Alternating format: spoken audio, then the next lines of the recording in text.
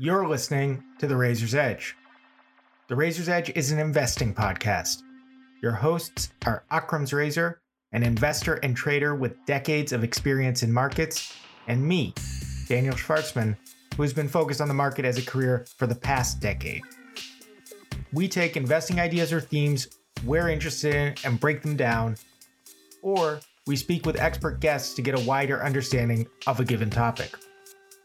To get episodes of The Razor's Edge, subscribe to this podcast wherever you get podcasts, leave us a review on Apple Podcasts if you have a chance, or share this show with a friend. You can also check out our work on Seeking Alpha under our respective names, or reach us on Twitter at @DanielShortman or @AkramsRazor. Our standard disclaimer and disclosure.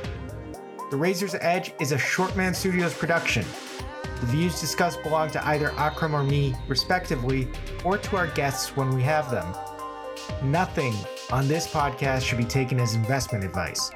We'll disclose any positions in any stocks discussed at the end of the podcast or during our introduction to the given episode. So, the Fed meeting came and went. As you probably know, the Federal Reserve shifted their tone mildly with respect to inflation, but there were no real policy adjustments. You've probably also noticed the up and down market reaction to the news so far. And while the pendulum is swinging back as I record this intro on Monday afternoon, it does seem like growth stocks and SaaS specifically have been winners. So on today's Razor's Edge, Akram and I follow up on last week's episode about the Fed, talking about their decision and the market and media reaction. We then move over to the SaaS sector, our regular field. We break down 3 companies in detail. Zoom, a bellwether, PagerDuty, one of our favorite topics, and Workday, subject of a recent Akram pitch. If you want to jump to the SaaS section, it's about 33 minutes in. We finish off with thoughts about the growth hangover that might plague COVID winners generally. Disclosures. I'm long PagerDuty and Thor Industries as of this recording. Akram is long Twitter. We recorded this on Thursday, the 17th, and I'm recording the intro on the 21st. Here we go. Akram, we are talking on Thursday after the Fed meeting, which we covered last week. And so we'll talk about that. And then I also wanted to kind of get over to SaaS with a couple names, old and new, to hit as examples of what's going on in SaaS more generally. But what did you think of the Fed meeting? What did you think of the meeting, the minutes, or not the minutes, but the press release, and then the what did you think? Press conference. That's becoming the go-to. Yeah. I don't know. I think it was pretty close to where they made some noise towards, yeah, we see what's going on, we're paying attention, but we're still, what are they bumped their forecast for inflation for this year. Some of the dots got moved forward into 2023 or whatever. But I guess I would say they gave themselves room that if things get better or worse, depending on how you look at it, if the economy picks up faster or if inflation seems more persistent, they've opened the door a little bit more to start acting, but not a very surprising shift. The fact that the Russell is getting hammered today, not really sure. I guess that's a little bit more bank heavy and junk heavy. But yeah, I'm not really sure. The market reaction doesn't seem huge either way, and the Fed's move is probably what they had to do. The minimum. Yeah, so, I agree with you. I mean, look, what are they going to come out and just be like, hey, we're not aware of anything? It's almost become farcical that, people believe that there's a room of central bankers that has any clue what the hell's going on. And the same people, believe that we need to be in a decentralized currency world.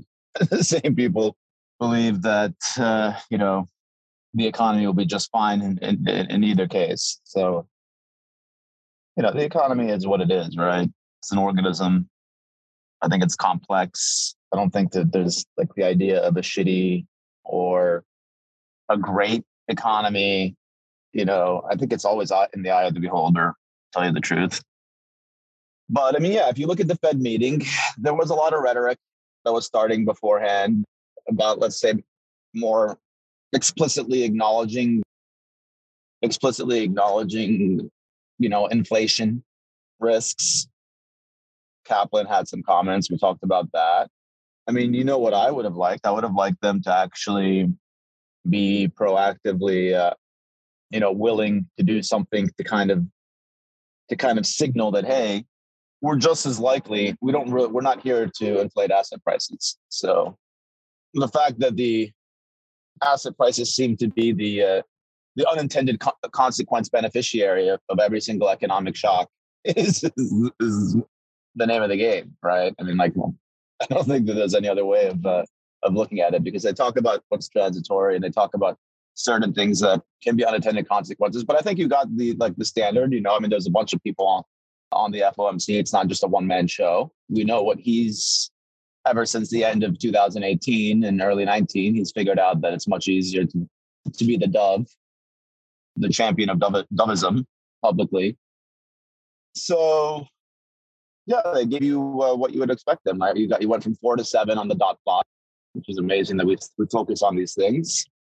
But it's the survey. And what do you like? I mean, with what's happened in the last several months, did we not expect 3 more guys to be like, yeah, you know what? And there may be some inflation, and it may stay around a little bit longer than we would like.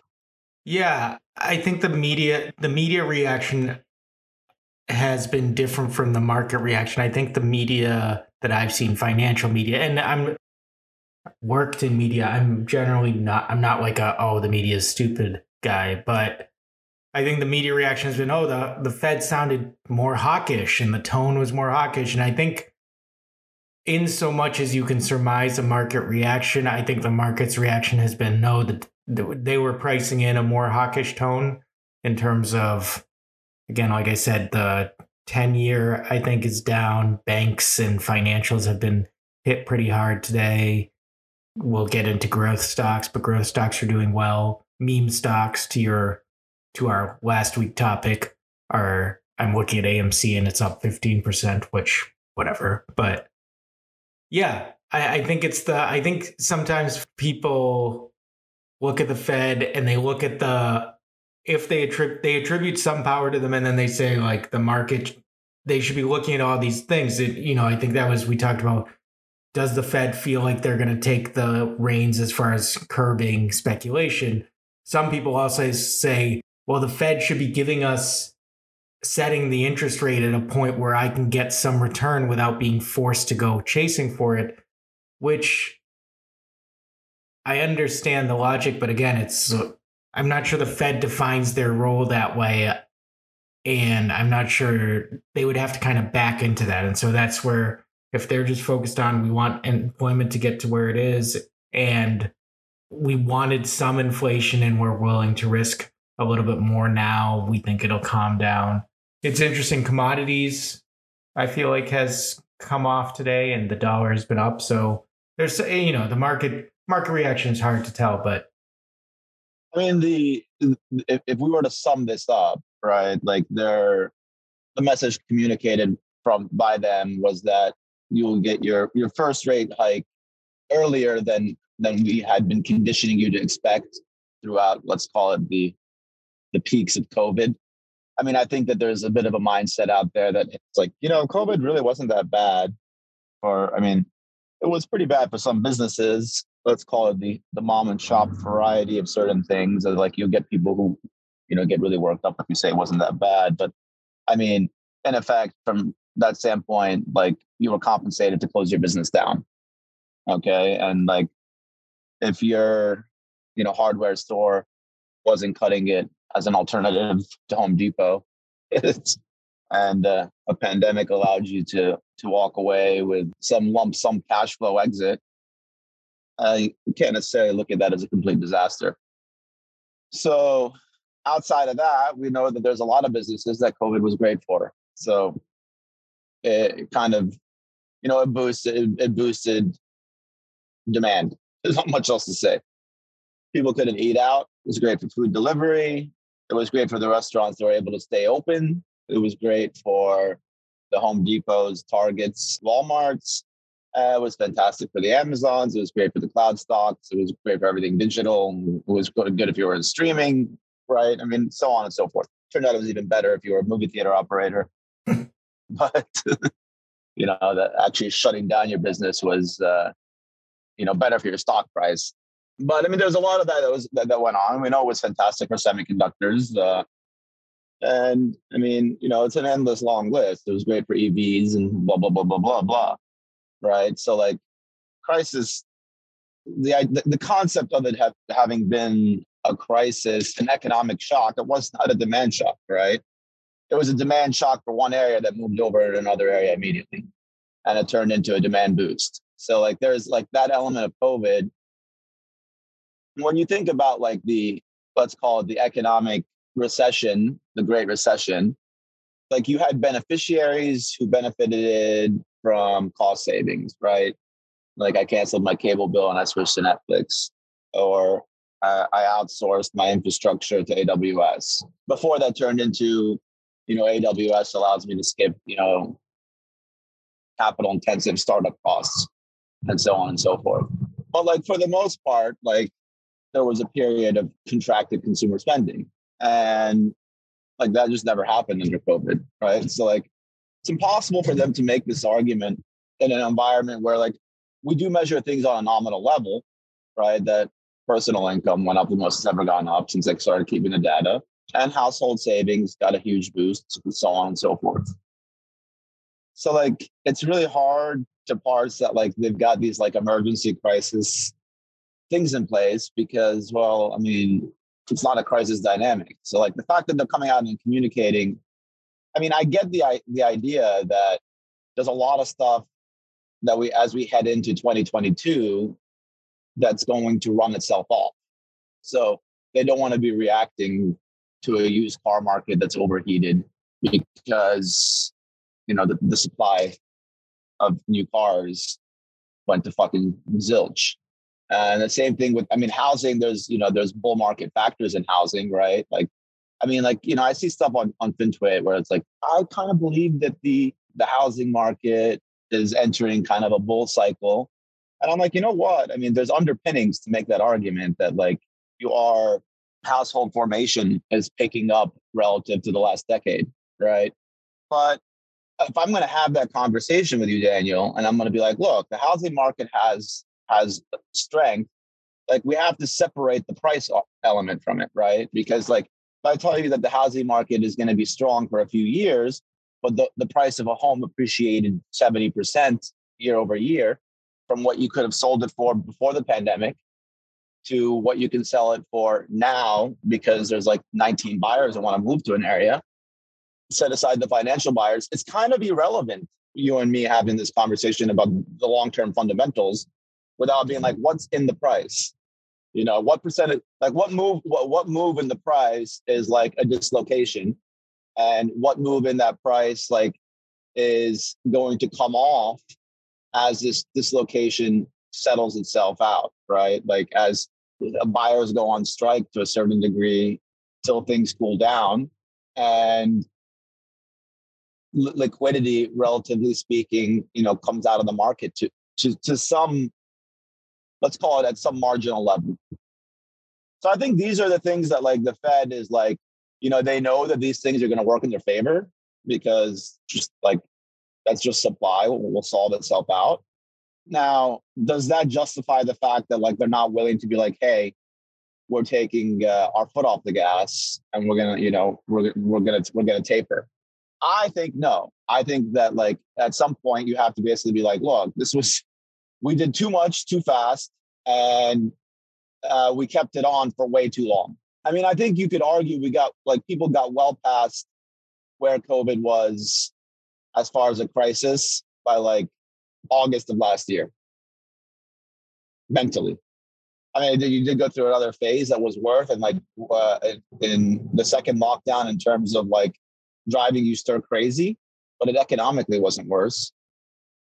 Well, I think there's different levels, right? There's the health crisis, there is the economic crisis, and there's the market mood. And the market mood, we have that's what the chart is for. You can see that basically by June, the market was, or maybe it went a little bit longer. I think, let's say in small caps took you to October, but things were pretty copacetic in the market pretty quickly. And that's what's interesting about the Fed's position, is that the Fed's audience, the people who think about it most, are market oriented, whether they're in government, whether they're in the markets, whether they're running businesses, whatever. And yeah, the market is the part. I don't think people, from like a market standpoint, the health crisis really did not resonate with many people. Like, I look at my feed on Twitter and it's almost comical. There's a bunch of people on my feed, and I noticed like one guy who was talking about how he was going back to the gym and he was going to an Equinox, and like literally there was like two VCs immediately cracking a joke to him on like, you're still gonna have to wear a mask there because it's in California. Like, I don't think these people, sorry, the expression "these people" is no, but I think generalization. But since it was never that bad. They really, like most people tied to the financial economy, really didn't really give a shit about it. And as it tapered off, it's really just been more of a focus in the financial world about, like, let's call it freedom of speech, freedom of expression. It's been a focus of politics for most of these people, particularly in the venture capital. And your portfolio couldn't have done better, right? Like, there could have been nothing that could have been conceived to boost the value of anything on your books than a pandemic if you are a venture capitalist investing in tech. Right. Yeah. And there's some irony. Right? Like you'll probably never have a better year across all your holdings than this year. Like, you just look at them, you marked everything up notably because you got both like this like kind of digital accelerant boost, and you got like the overall inflationary boost. So like that's what I'm saying. Like, this whole idea of a health crisis, like, I never noticed much of that in my Twitter feed based on the people that I follow. Like, there was never really a COVID health crisis. So once you got past it was like amazing. It's unbelievable how fast these companies are growing at scale. It's like, it's like a Seinfeld episode.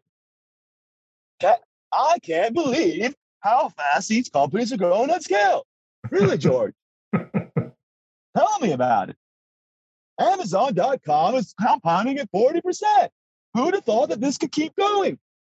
I've just started rewatching Seinfeld recently, or not I never actually watched the show straight through, and so now I'm catching up on the gaps in my pop culture knowledge. But so one thing I thought was interesting there was what you said about the home building, for example, or housing costs.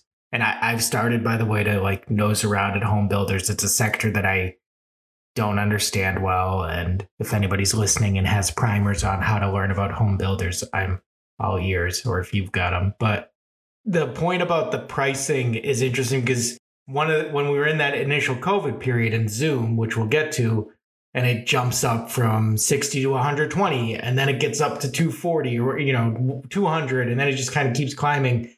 And of course, that's the power of software, is that there is no supply constraint, really. I mean, Zoom had its hiccups, and we talked about it over the time, security or whatever, but they really scaled nicely, right? And so it's interesting to be on the other side of that, and real economy, or again, not to say that the online economy is not real, but these physical goods, they are harder to scale. And some of those supply chain shortages are affecting the technological world. But it is interesting when you're talking about, because of the shortages going around.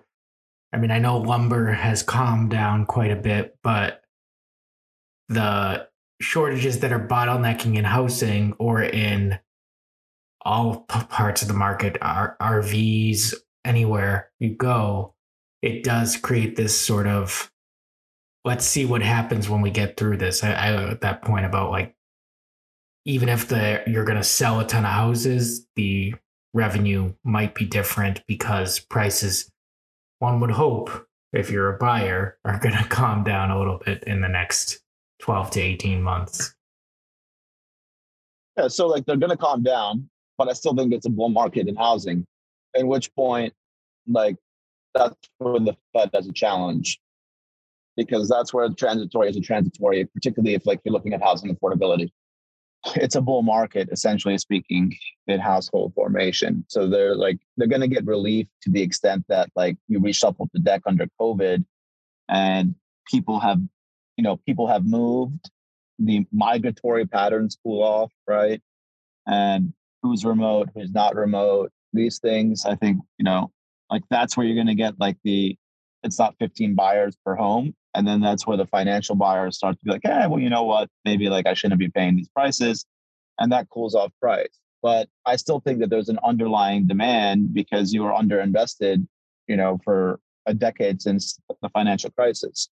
So I think that works out. I think you always have, I was talking to a friend who put his house in the market in Manhattan, apartment on the Upper East Side. And it's just like, what's happened in the last 2 months has been remarkable. It went from like a horrible market to right back to where normal. It's back to New York as usual. It's like people all over the world still want to buy real estate here. Yeah. So like I think these elements factor into like, going back to my point, like, it wouldn't have hurt for them to just taper. Like there's this idea where they don't want to cause it like there's this idea that the goal of the central bank is to always communicate, like to cause stability. But like if you're offsetting like immediately so aggressively in nominal terms, every downward shock in financial markets, you're not really causing stability. You're ceasing financial markets function. So like you literally have to, you're going to have to cause a taper tantrum. Like it's just going to have to happen. So like to sit there and be like, hey, if we're really, really good at communicating that this is not going to end for several years, that like the market will basically figure that out and we'll get kind of a smooth, slow. That's not what happens. So like it's been proven that it doesn't play itself out that way. So they're going to get to a point in the fall where I think that like, they're going to be expected to start tapering off certain things.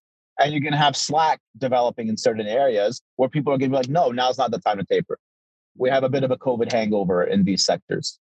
And then maybe you get into, early 2022, or let's call it spring of 2022, and you're talking about like maintaining accommodation and like you're pushing out your expectations. But like you could still have a housing market that's very strong.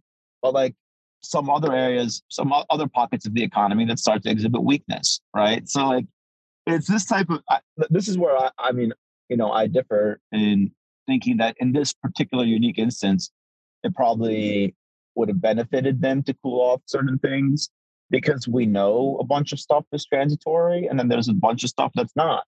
I mean, that's just the nature of an economy. Yeah, which is where wasn't a huge surprise where we ended up. And like if you look at the reaction in the market the last 48 hours, for both the knee-jerk reaction, which was like, hey, let's sell some stuff, to like today, let's buy everything that's like low interest rate sensitive. I mean, like, let's call it the Kathy Wood dynamic of like, okay, well, I mean, it's like we're not getting any near-term changes in rates. So yeah, like you kind of got to like, hey, we're kind of aware of this and maybe it happened in 2022. We're confident in the transitory nature, and that's kind of cooled off some stuff on the commodity side, which then like led to some people being willing to recalibrate towards these growth stocks, for example. But this isn't exactly unusual. I've kind of been in the camp that the summer after the sell-off you had between like, let's say February and April, end of COVID, right, is a conducive, like people don't know what else to buy. Like you don't have people, like I was listening to some really good pitches on some value names. And I was like, damn, this guy did some really good work. One was in some space, special situations. He pitched the, what's it called? Duty free. The airport shops? Hudson or some do free. No, the lead, do free. Do free. He pitched do free, which I hadn't looked at in a while. And he pitched another name. There was another guy who made a couple of good pitches, just really logical stuff. And I was like, yeah, but like 9 out of 10 people just want to know when AMD is going to hit 100 and Amazon's going to hit 4,000. Like that's literally that's the market you're in, right? or like, when they can make 50% buying the dip in Peloton and Zoom. And I mean, like, that's kind of like what you've seen. We joked about it a couple of podcasts ago. It was like, Zoom at like 280. There's been multiple fundamental like buy the dip in Zoom calls by that I've seen on FinTwit, and like none of them have brought anything new to the table. The stock got down to, let's say, about 280. And we joked. I was like, hey, I want to buy some Zoom here. Like, this is when you finally feel like it's really, really, really oversold for a trade. Before you know it, now it's like what? It's 370. We had that little window, right in the first week of May where everything kind of bottomed out and like the market flipped, like they dumped Home Depot and Lowe's and those names. And you went into these growth stocks, and then you went into meme stock too, and the short covering rally in the Russell that went strong for a little while. But when you look at these names, you're really not generating much from an alpha standpoint in them. They move all together. So like when I read like a nice pitch on like, hey, here's why I want to buy Zoom, I'm like, look, can you bring something new to the table and tell me like how this business is going to look in 2022 to 2023? Nobody seems to have like a strong, view on any of that. I just get a bunch of people who are like, it's growing at this rate and it's trading at this EV to sales multiple times this year. And I'm like, all right, yeah, but what about next year? And then the stock will go up 20% and be like, look, I made a great call.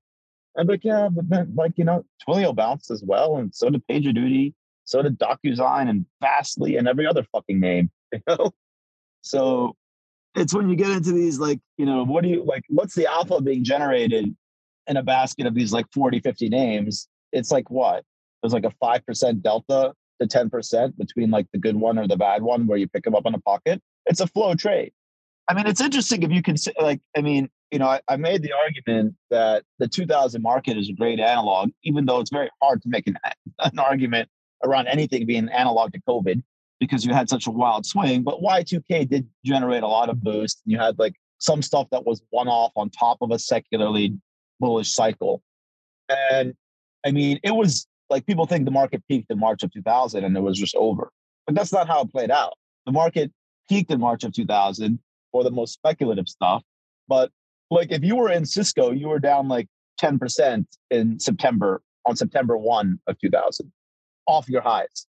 And I mean, that had been a fantastic performer. It wasn't really until September till the end of the year that like once you started to actually genuinely see signs that the growth rate that was being sustained for the last 18 months was cooling off, that the stocks actually took a nosedive.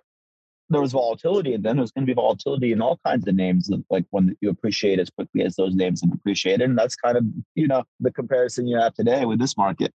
But I mean, is it really going to be as plain vanilla of waiting for things to slow down? Like I was having this conversation with Justin the other day, and we were talking about Amazon.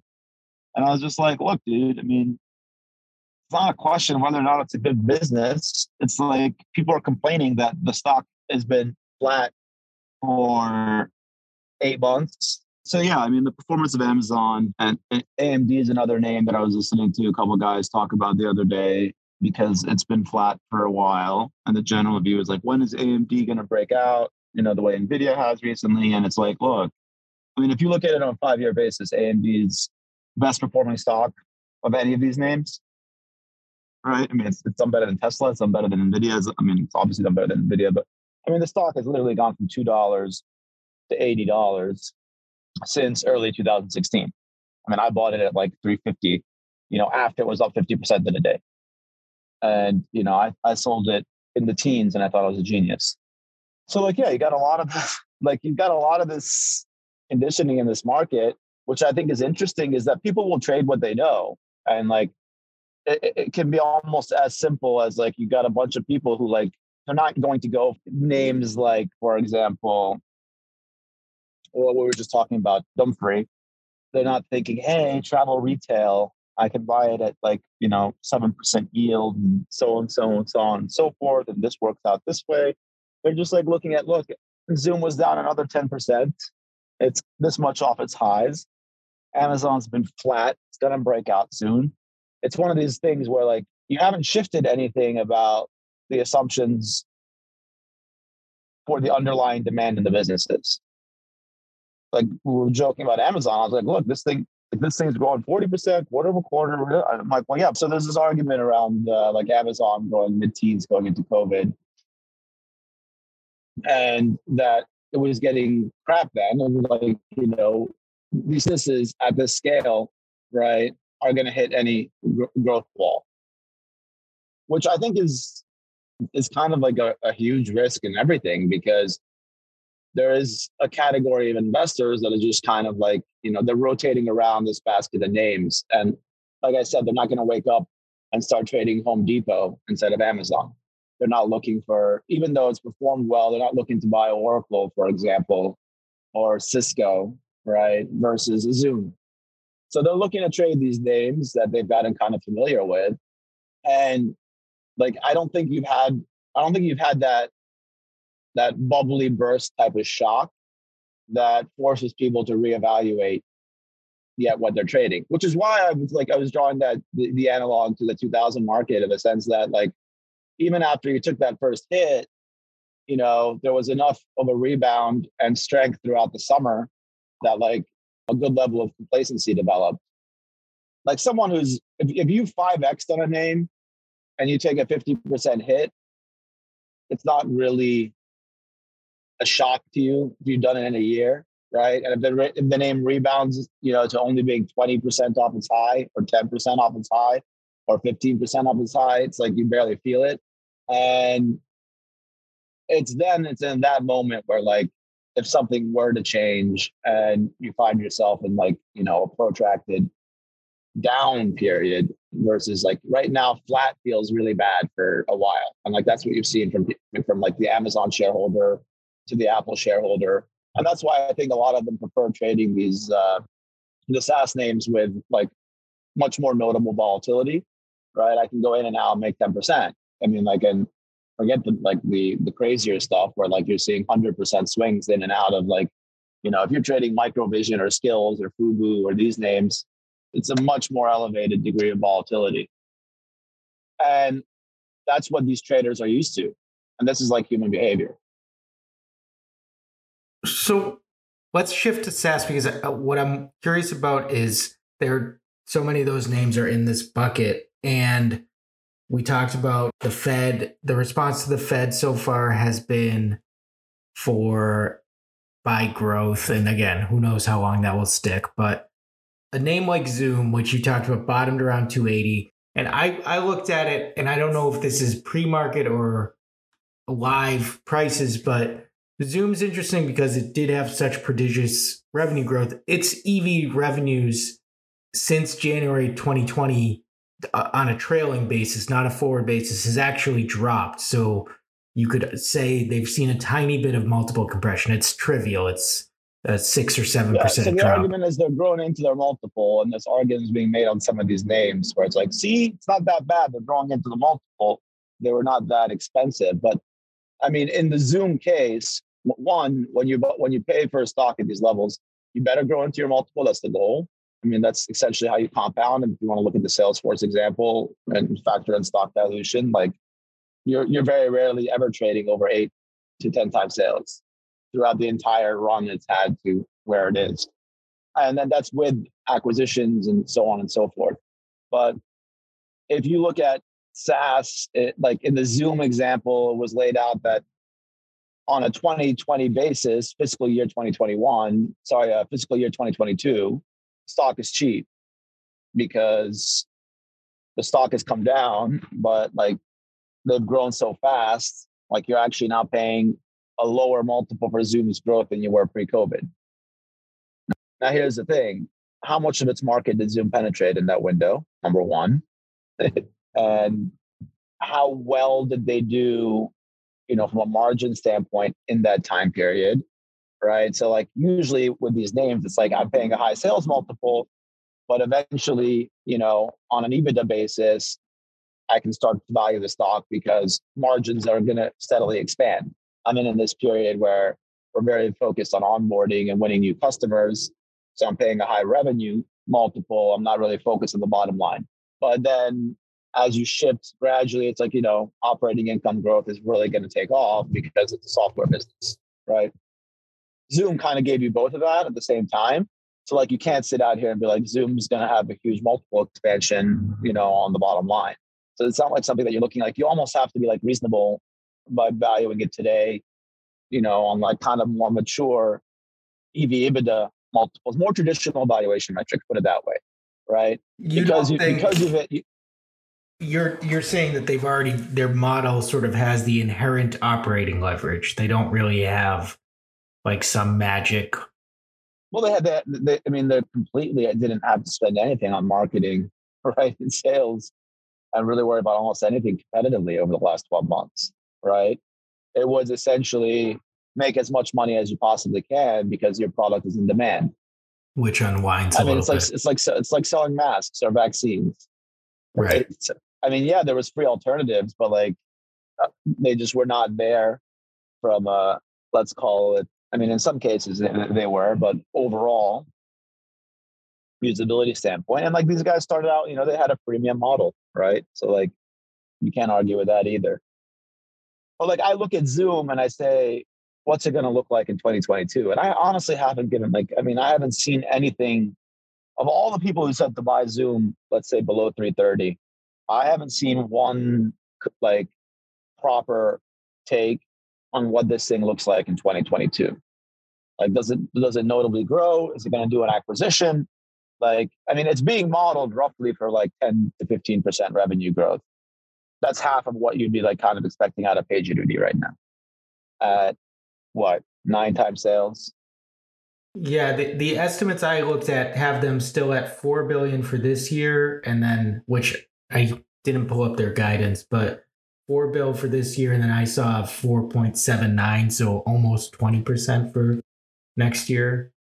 But yeah, it's obviously they do seem to be, and it could just be what we talk about as far as annual subscriptions, that they're just kind of getting the catch up, as instead of a new sale being only 2 months, it's 4 months. But they do seem to be, if you're modeling in 50% growth this year, that's not a bad follow up to the 400% growth last year or whatever it was. But yeah, that's where 300 or 400%, but that's the numbers I saw. But yeah, it's obviously a steep drop off. The multiples are, I think, loosely, if you give them it's still over 20 times revenue for fiscal 23, which is basically calendar 22. So, and your point is that there's just not a lot. No. My point is very simple. The company is going to, like, if you model this out right now, I think it's about 12 to 13%. Like, I modeled this at 4.1 to 4.2 billion 6 months ago for this year. So like where they've come in, I think many people have looked at it, they've done a pretty good job. Like this company has not exactly been a hard one to model right now.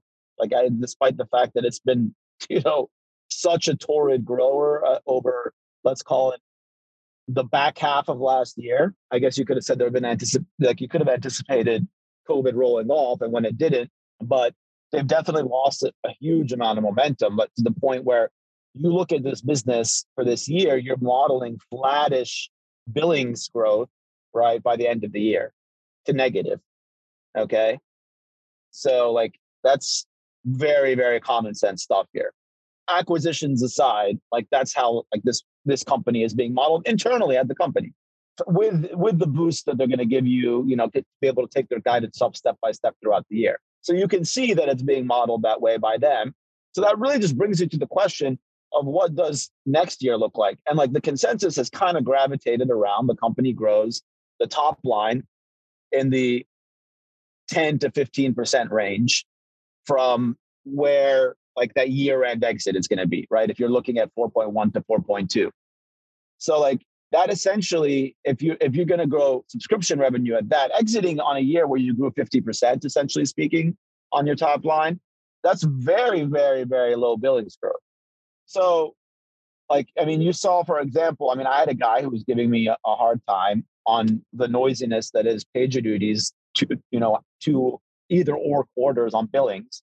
So like they had, 11.5, 12% billings growth this past quarter, they're like, look at us on a trailing basis and this and that, because, well, where their billings fall, you're going from mid 30s to low teens to mid 30s to low teens has been like what's been going on the last couple of quarters. And the trailing being, mid to high 20s, right? Well, like I'm looking at a PagerDuty as like, I expect them to be able to maintain, 20% plus billings growth for at least 24 months, right? If I'm buying a stock like that at around 10 times sales. So when I look at Zoom, because I look at that company, I say, well, down the road, you're going to get margin expansion. You're overspending on a sales force. You're not getting the scale, for example, like a Zoom gets that flows to the bottom line. Zoom doesn't have to have the same type of enterprise footprint relative to revenue, because it's a $4 billion business. So when you think about that and you consider what Zoom could look like, right, versus let's say a PD at the end of this year, right? You're not going to be sitting here being like, yes, Zoom's margins are going to expand. It's a operating margin expansion story, right? No, like the question is going to become like, how do you look at this for the next 5 years? You've seen people get into the whole second act obsession over everything, right? Like, what's Netflix going to do? What's so-and-so going to do? What's the next thing for Apple, right? Like this stock 100% is in that category because you've really, really, really penetrated your core market.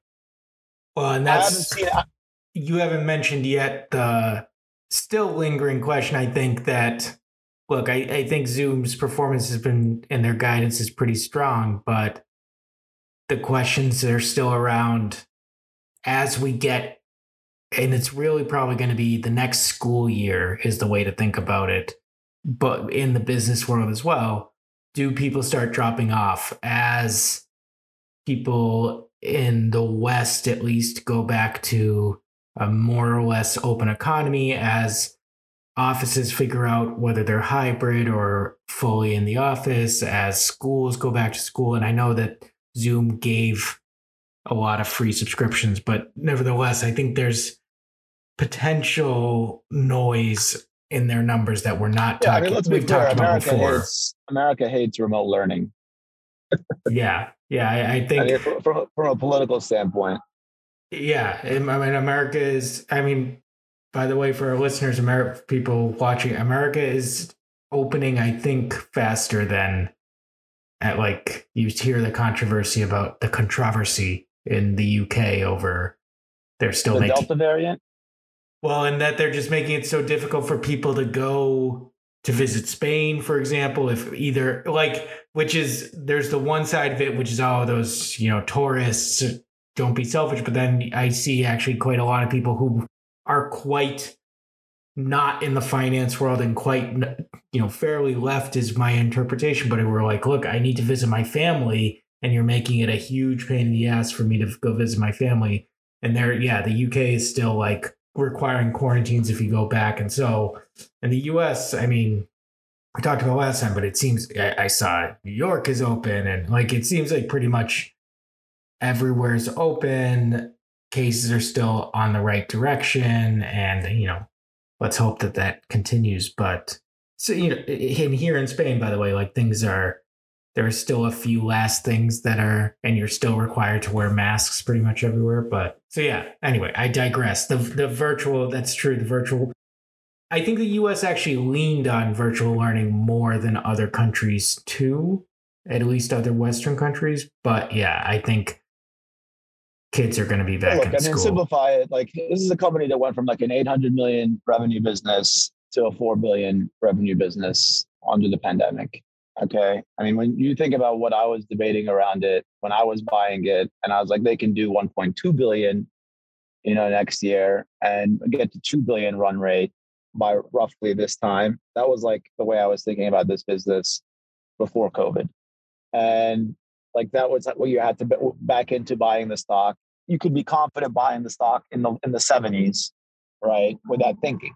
So instead, it went from 100, to, let's call it, where is it now? 350, 360. And the business 5x and did it very, very, very, very profitably.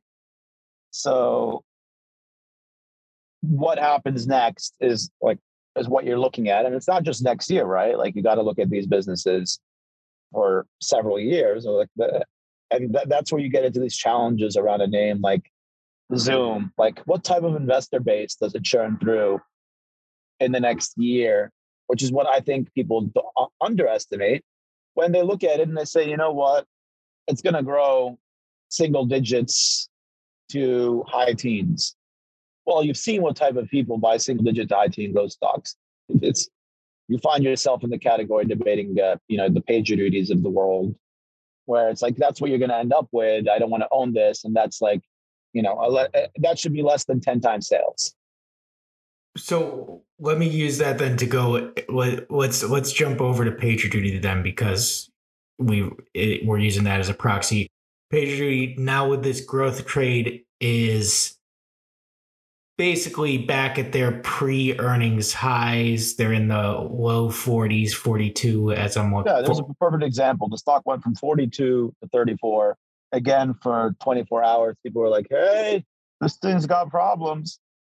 And I was like, dude, my exact comments, by the way, to two people on DM was like, have you been watching SaaS? Give it 5 days. Yeah. Give it 5 days before you have an earnings reaction to the news that like fits your narrative of that day. Because I had the conversation, I got two comments. I got the billings growth, customer growth was supposedly disappointing. The billings growth disappointing. Lowest deferred revenue growth since it was a public company. I was like, well, last quarter was the highest, right? So like, that's the problem with a stock like that. You have to actually look at it and be like this. And we just went through this 2 quarters ago. And one of these guys, the same guy, bringing up the same thing to me, And at the same time, he's pitching me a high multiple name, that's like, let's call it on the infrastructure side at over 20, 25 times sales. So was there anything, you sound like you're pretty happy with the quarter just as an observer and somebody who's followed it really closely. I will quickly note. I mean, Daniel, how many times have we talked about this name? Not much changes in like 60 days. Well, yeah, I guess I was going to say, did anything surprise you? Did anything catch your eye? No, just like the consistent bickering that occurs around this name every time it reports earnings. It seems to be like one of those names that is like not allowed to report earnings and just pop 25% and everybody celebrate. Well, they had that one. It was either Q3 or Q4. They had one quarter where you got that kind of reaction, and even then, it was like, it's in the category of Twitter where you're just like more or less. There's like, you do wonder whether it just becomes programmatic and like they're leaned on into selling into the reports and then buying them after.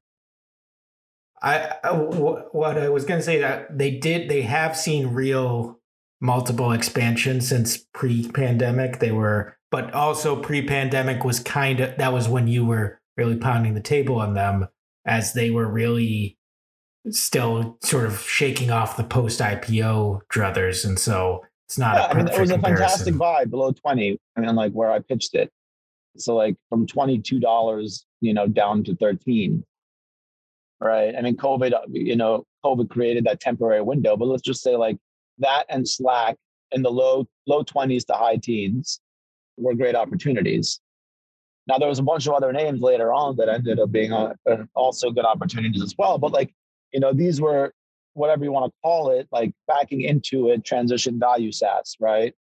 Not problematic, but being treated that way. So it's not like a Box or a Dropbox, both of which have expanded multiple wise. They have.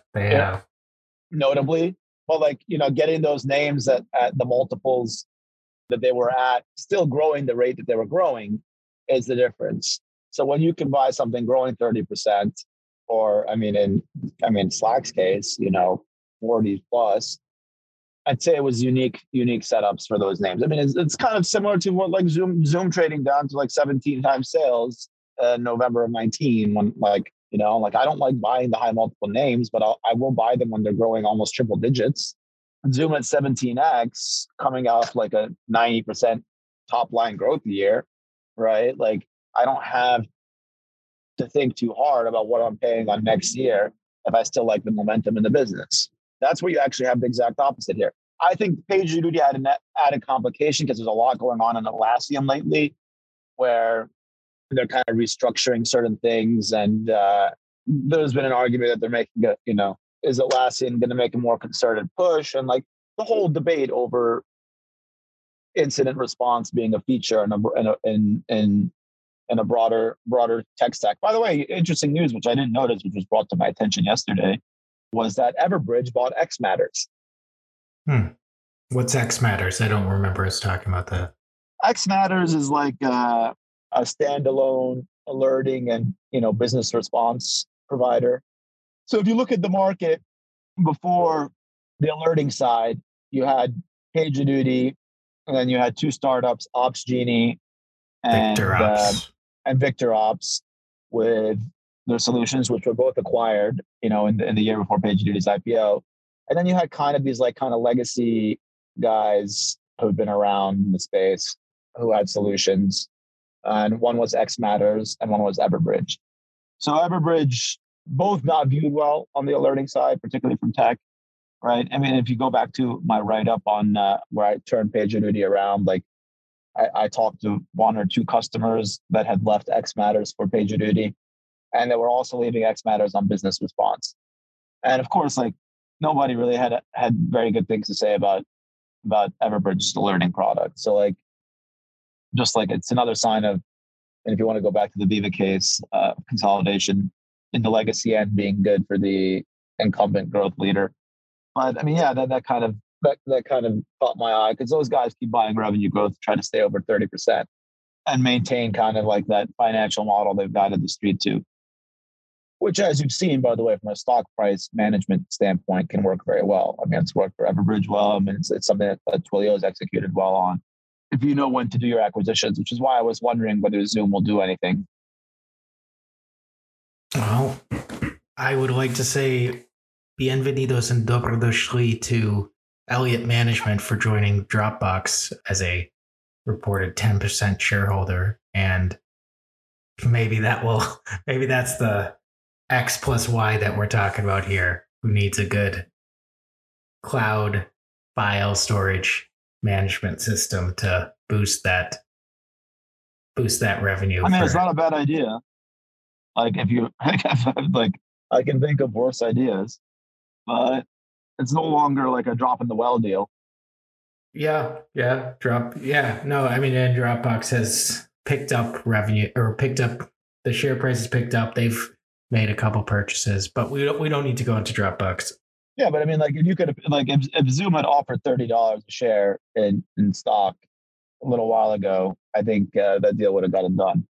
Yeah, I think 30's always been sort of the threshold where, for a long time, a Dropbox shareholder would have maybe grumbled, but would have accepted. And I think Houston would have as well, moving to Austin or whatever he's doing. But yeah, for now, they've kind of gotten there on their own. And so that makes it'll be interesting to see what happens there. They're doing a real job as far as buying share. They're just managing it like a cash cow, which for a SaaS company is unusual, but they may be able to pull it off. Last name to hit is a name that you pitched earlier in the year as a return to work post-COVID sort of SaaS play, which is Workday, and which is, not quite Salesforce, but towards Salesforce as far as incumbency in the SaaS sector. They kind of also traded off a tiny bit after earnings. It looks like they're more or less right back to where they were before again. And I don't think we've really discussed Workday at length on the podcast. So what did you make of their quarter? What are you... I mean, it was good. I'd say from a narrative standpoint, it was strong, I think, but little evidence of a notable acceleration yet. There was a few calls being made before I reported on a notable pickup. I mean, if you remember when they reported, also Anaplan got really nicked as well on the planning side, which people have been more excited about. I mean, again, this is one of these things where it's really hard to kind of gauge these things, because the price reactions to these names has not really been very tethered with what you're managing from a results standpoint. It was a good quarter. Like, I think you can still buy into the argument that Workday grows faster next year than it does this year. And like PagerDuty grows faster than it did, roughly speaking. These are arguments that like I don't think you can apply to, let's call it 6 out of 10 names in the sector. With PagerDuty, we know the story is that sort of second derivative play. They also have physical goods economy companies that use them, and so that they're going to be levered to that as much as they were to SaaS. And so they have the end. Jen Tejada dropped the idea of we think we can get to 30% plus growth in the coming years, which was kind of a bold statement. And so that's the story there with Workday. HR software, unemployment decreasing, I guess, is really the lever. But like, what is it that makes them? No, I mean, Workday has to start really winning some meaningful share in financials, right? And like, that's where they continue to sell that story. And they're talking about like, the CFO suite really being pulled in, like it's the last, I mean, core financials really is like, when we've discussed this, like the last on-prem dominated business function in enterprise software. So when we're talking core financials, you don't mean the end market of banks. You mean the finance department. The core finance department software for large enterprise. Your Oracle, SAP type stuff, and getting them to switch like the backbone of the reporting into something like Workday, which is like they're going to win their meaningful share. Put it that way. Like, do they do better? I mean, the bottom line is it's a very large TAM that's migrating, and like there's enough for everybody to eat. If you believe the argument that over the next 2 to 3 years, because everything else got digitized so quickly, that now finally has to move because it talks better to everything else once you migrate it. So I mean, like that kind of that's a core thesis there. Like, you're not paying too much for it. I mean, when you look at where some of these names are trading, like, you got to view it like Salesforce was probably a cheaper way to play this. If you wanted SaaS in this type of category, I think Workday is the more interesting one. So, I mean, like if you're looking at 2022, and we discussed this before, like what names can you own in software where maybe if there's a growth hangover in what has been really, really popular post-COVID, like do you come out ahead? And these are like, we've suggested these 3 names, or I mean, Salesforce is, I'd say, one, which were like, well, like you have to have certain characteristics, right? Like I want to be paying less than 15 times sales. I want potentially more than 20% growth. And I want some sort of tailwind in my underlying market after the pandemic. And those 3 names fell into that category for me. Zoom is the far other end of the extreme, right? Like Zoom was like, okay, I'm going to grow way slower. I was as profitable as ever. I'm going to have more competition than ever, right? I've penetrated my TAM faster than you could have imagined. I got to find something else. A good analog is the Viva story, right? Like there was somebody who was complaining about the customers. PagerDuty didn't add that many paying customers. And I'm like, I mean, this business makes money off of an ARPU per seat, and a seat being, a human who is at the end of the day being tied to some incident response notification, alerting / reporting, monitoring, tie-in that is being provided by PagerDuty, maybe at some degree of analytics, etc. So like it requires penetrating the companies with the most employees who want to put their employees all on call, right? And that means I need the bodies, the warm bodies in those companies, like an Apple at 20,000 or IBM at 20,000, right? Seats. And that's the way you got to look at it. And when you look at it from that standpoint, there's a handful of customers that move the needle. This is not Twilio, right? Where we have 200,000 customers. Okay. And we're doing 1.6, 1.7 billion in revenue, and you throw out that huge customer number. Like when these guys throw out 12, 13,000 customers, like, it's less than 1,000 customers that matter. I mean, a great example is I was actually like, I posted, I don't know if you saw, like somebody, the SaaSter guy, Jason Lemkin. Lemkin Yeah. had tweeted like a thread about Viva, and there's like 1,000 customers at an average revenue of 2 million per customer. And I'm like, that's such a bad thing to write. You know, it's because I know for a fact that like the top 10 are 40%, top 10 customers. And I know that like the top 20 is like around 60, right? Maybe a little bit more. Okay. So like 2% of my customers are 60% of my revenue. The other 90%, 98%, okay, of my customers are 40% of my revenue. So when I look at like, I don't know where PagerDuty is today on seats, but like, let's say, you know, somewhere between 500 and 600,000, you can probably find in the TAM of the S&P 500 for the Fortune 500, 10 companies that can get you to 200,000.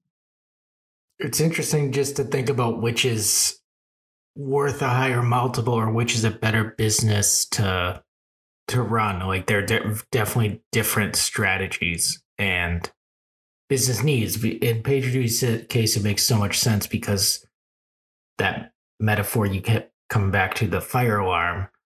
If you've got the best fire alarm, why bother trying to, you know, people will come to you, but if you can sell it to the best and the biggest, and well, I mean, it's look at Viva. Viva has not done, you know, more than expected in the core Salesforce function than you would have expected since they IPO'd, right?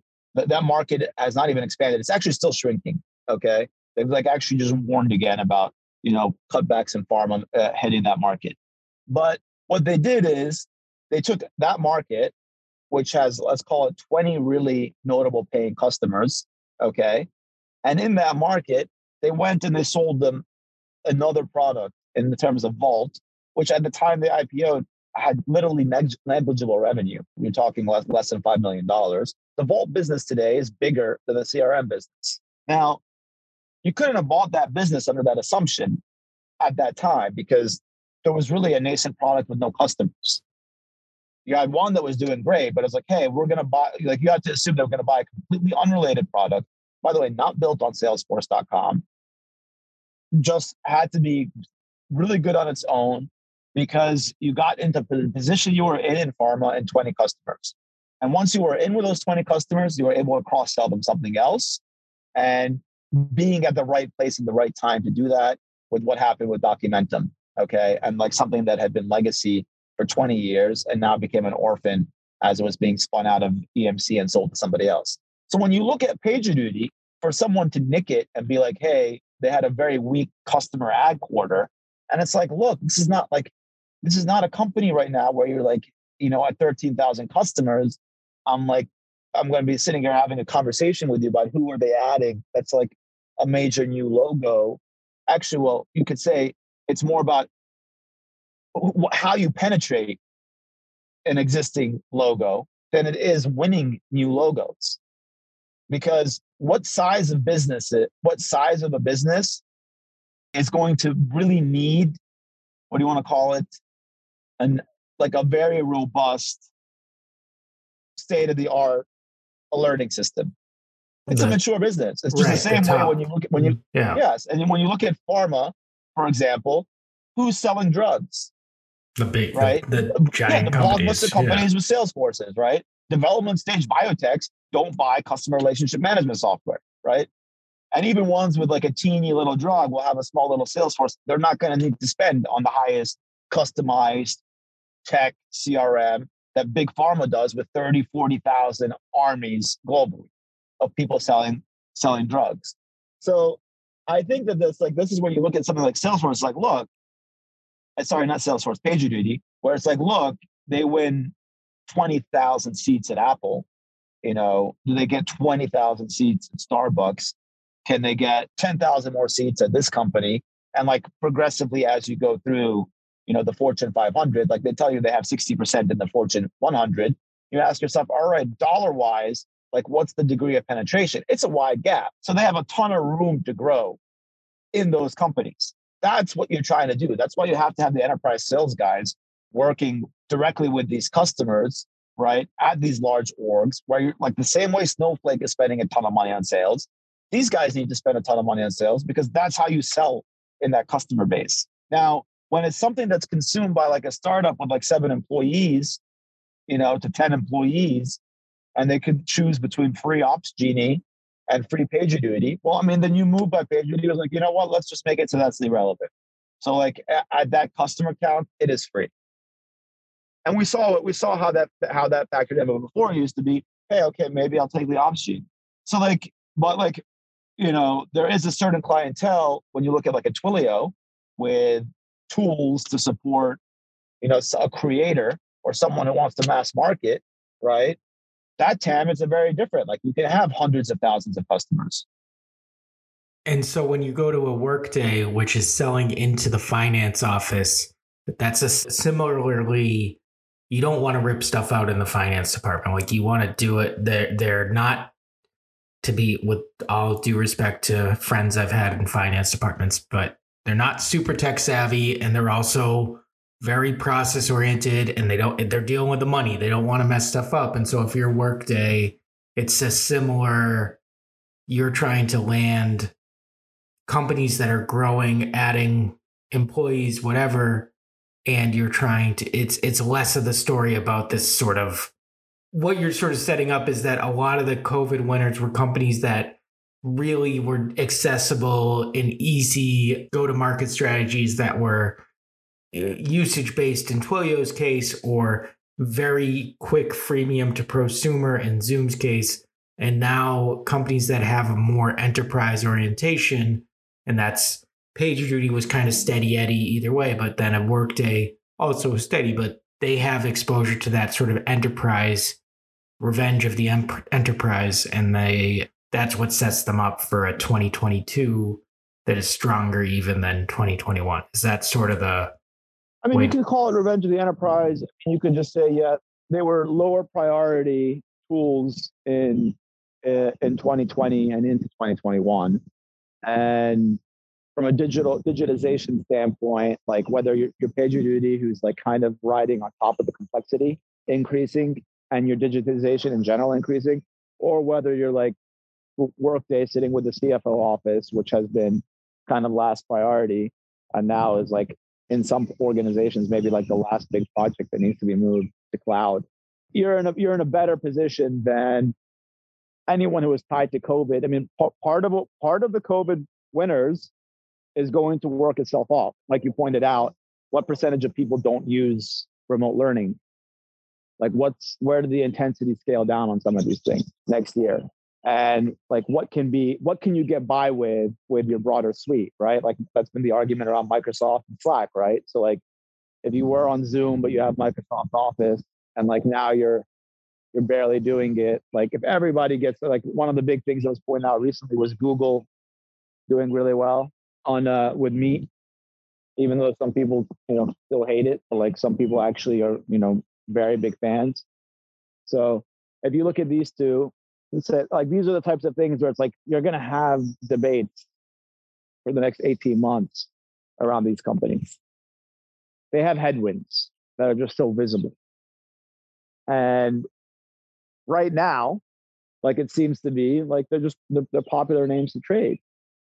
We've seen a lot of stuff on the infrastructure stuff tied to the internet that's been like in the news, right? Like Fastly, Cloudflare, the Akamai today or yesterday, some CDN outages and websites being down.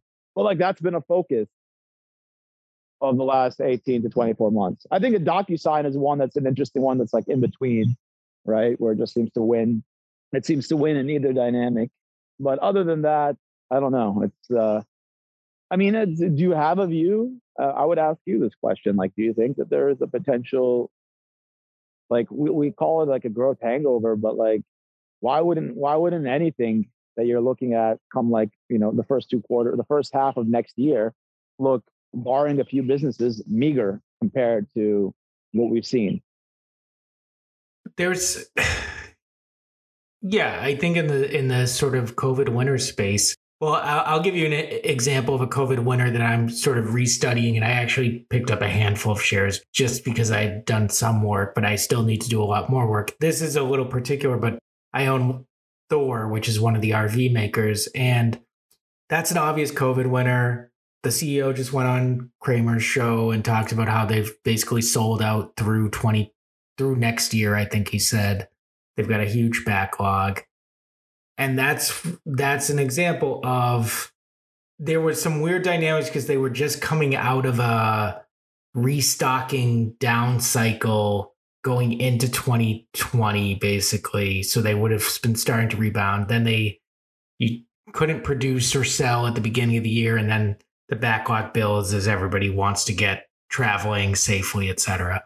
And so now they've got this huge backlog, and and we know that there's a bit of a Campers Worldwide is the one that gets more, or Warehouse, whatever, Camping World Holdings is the big battleground. But it's a similar story. It's like a lot of people are skeptical because like who really wants RVing, like kind of sucks. And it's still an immature business. I think it's like one of these mom and pop things that just is kind of rolled up into a few names. And you go on RV forums and people say, yeah, the RVs are always shittily built and it's like a weird little industry. But at the same time, there's a normal cycle underneath all of this. And then there is like, you're going to get some of these people to really enjoy RVing and be lifers. And so you've expanded your normal market in some degree. But yeah, you have to have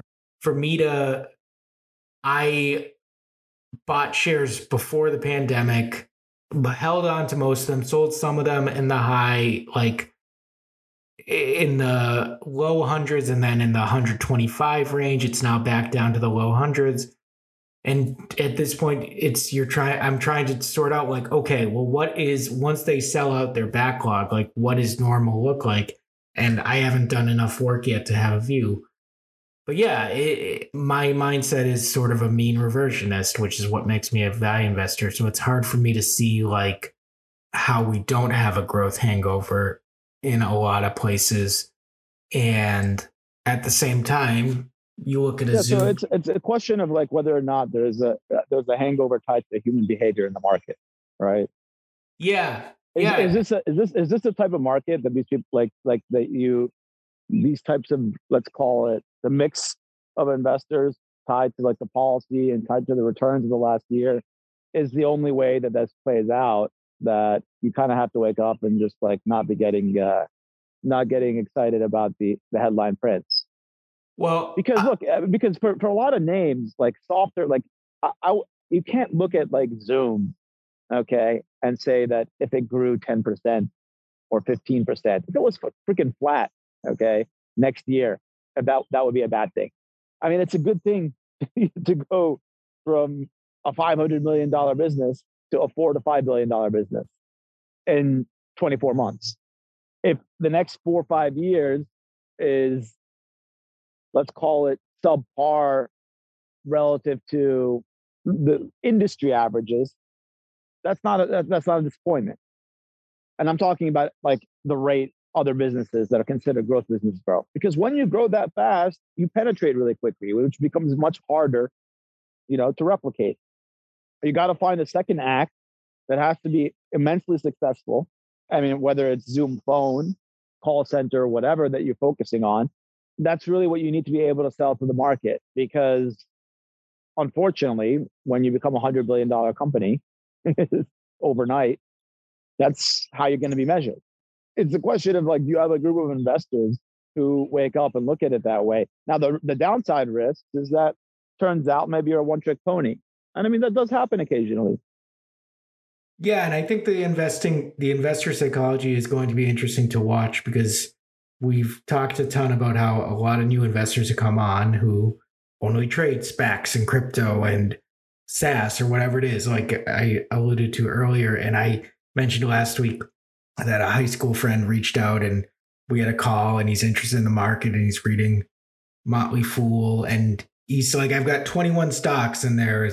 And it's Melly and it's Datadog and it's whatever. Yeah, like, I mean, we know you know the names. Yeah, like, it's all those names, and it's like, okay, like that's, and he wants to. He's trying to get another one of our friends into a group, and he wants to like set up regular calls. And I'm going to be curious to see like, all right, like how can we think about diversification, and how can we think about not being exposed to just the same sorts of stocks? He got really excited because I told him about a dredging company I own. So that was at least like, all right, there's other stuff out there. But yeah, it's like, it'll be, and like you said, with the example of what you're hearing on Twitter, like everybody's talking about AMD or Amazon, or as if that's the whole world, is that it's hard to, because so many other stocks are still up, maybe not 100%, but still up meaningfully. It's not like you can say that things are cheap in other areas, but yeah, it's hard to imagine. Who knows? Maybe the Fed is staying off the brakes, and maybe things just keep floating higher. I don't know. It's hard to. That's my point. So like, there's like, you can have monetary policy be extremely accommodative and it'd be very destructive for stock prices, right? I mean, a strengthening economy and rising rates, like it wasn't a problem for growth stocks, from 2000, end of 2015 to September of 2018. I mean, there was a hit, you had a drawdown at the end of 18, but like, it wasn't like you had a drawdown back to levels of 2 years ago, right? I mean, there was a couple names that really got overheated, but I mean, Amazon quadrupled, and you gave back 35%. Yeah, that's about right. So like, when you look at that type of, that should have been viewed as no big deal. And certain people will come in and buy these stocks. I think almost any name that got hit hard, particularly on the financial side of things and like the old economy stuff, you had an opportunity to come in and get them. And by the way, if you had not gone to that next level, you would have, like, a lot of these other businesses that have kind of hung around that are not going to be going away anytime soon, like an AMC or a Bed Bath & Beyond, or like consolidation that may have happened, or things that may have changed pre-COVID, like that wouldn't have happened. And it would have been a better environment to continually be long these digitization trades. If you wanted to look at it and say, hey, like, I wanted to be long, Atlassian and Zoom and these types of names for the next decade, you had a very compelling case there if like things kind of played themselves out the way they were playing them out. But like, enter COVID, and if you're looking at a Zoom, like, you got your best case outcome for a Zoom, right, over the next 10 years. You got it in what? 18 months, even less. You got it in like 12 months. Like, that's the type of thing you got to consider when we go into next year, is that like, is there a bunch of stocks that the first hiccup that occurs changes the entire way the people who are investing in them behave? Like, what causes people who are in those names to go look for something else? Because as of right now, it would appear to be nothing. Because like you said, it's the same portfolio. It's Melly, it's Shopify, it's C, it's Datadog, DocuSign, Zoom, Amazon, Shopify, Roku. You know what people are going to wake up and buy? Twilio. And it's like, we'll buy all these names at the same time and exit all these names at the same time. I do believe that if there's any risk to 2022 and from here on out, it doesn't seem, appreciated, it's that you can definitely have like a growth hangover that's much more notable in these names that like really benefited. Because I don't think anyone's really communicated very clearly potential risk of the back half of the year. We were talking about this in the gaming space, for example. And I was like, hey, plus 3% growth is like being viewed as a positive for May versus COVID. And I'm like, yeah, but you had new consoles all last year. I mean, like, you had the Switch on fire. Like, you still kind of got shortages, so you got pent up demand that's kind of been spread out a little bit. What do you got? Like, what's going to be the argument if, like, like you start printing down 10% or 15% in like September or October? Is it going to be like, oh, that's not that bad? Or is that going to be like, hey, like, we're not growing? Yeah. it's just a question of if and when that comes, right? Because we sort of thought maybe the beginning of this year, but then with the re-spike in cases in January, Q1 was still sort of a big COVID month. Now we've got Q2, we've got the summer coming up, we've got, I mean, I guess, and that's maybe the last question. You had described this as sort of a time to go on vacation, let the kids manage the portfolio and come back refreshed. I assume you're still in that sort of mindset. It's still a sort of wait. You should, like, that was how you would look at the summer. I mean, if you were running any meaningful portfolio, I would think that'd be the case.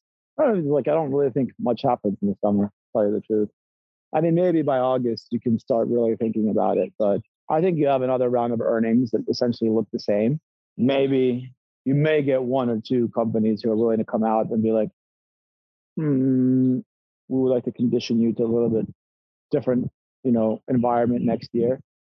But I think it's like, if history's taught me anything, management teams just don't do that.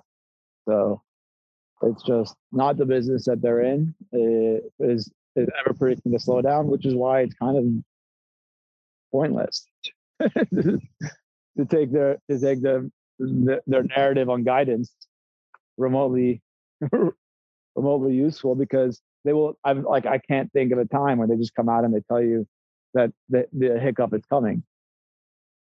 Yeah. Even when it's been patently obvious and like it was in their interest to just kind of communicate it, they'd rather just let it happen.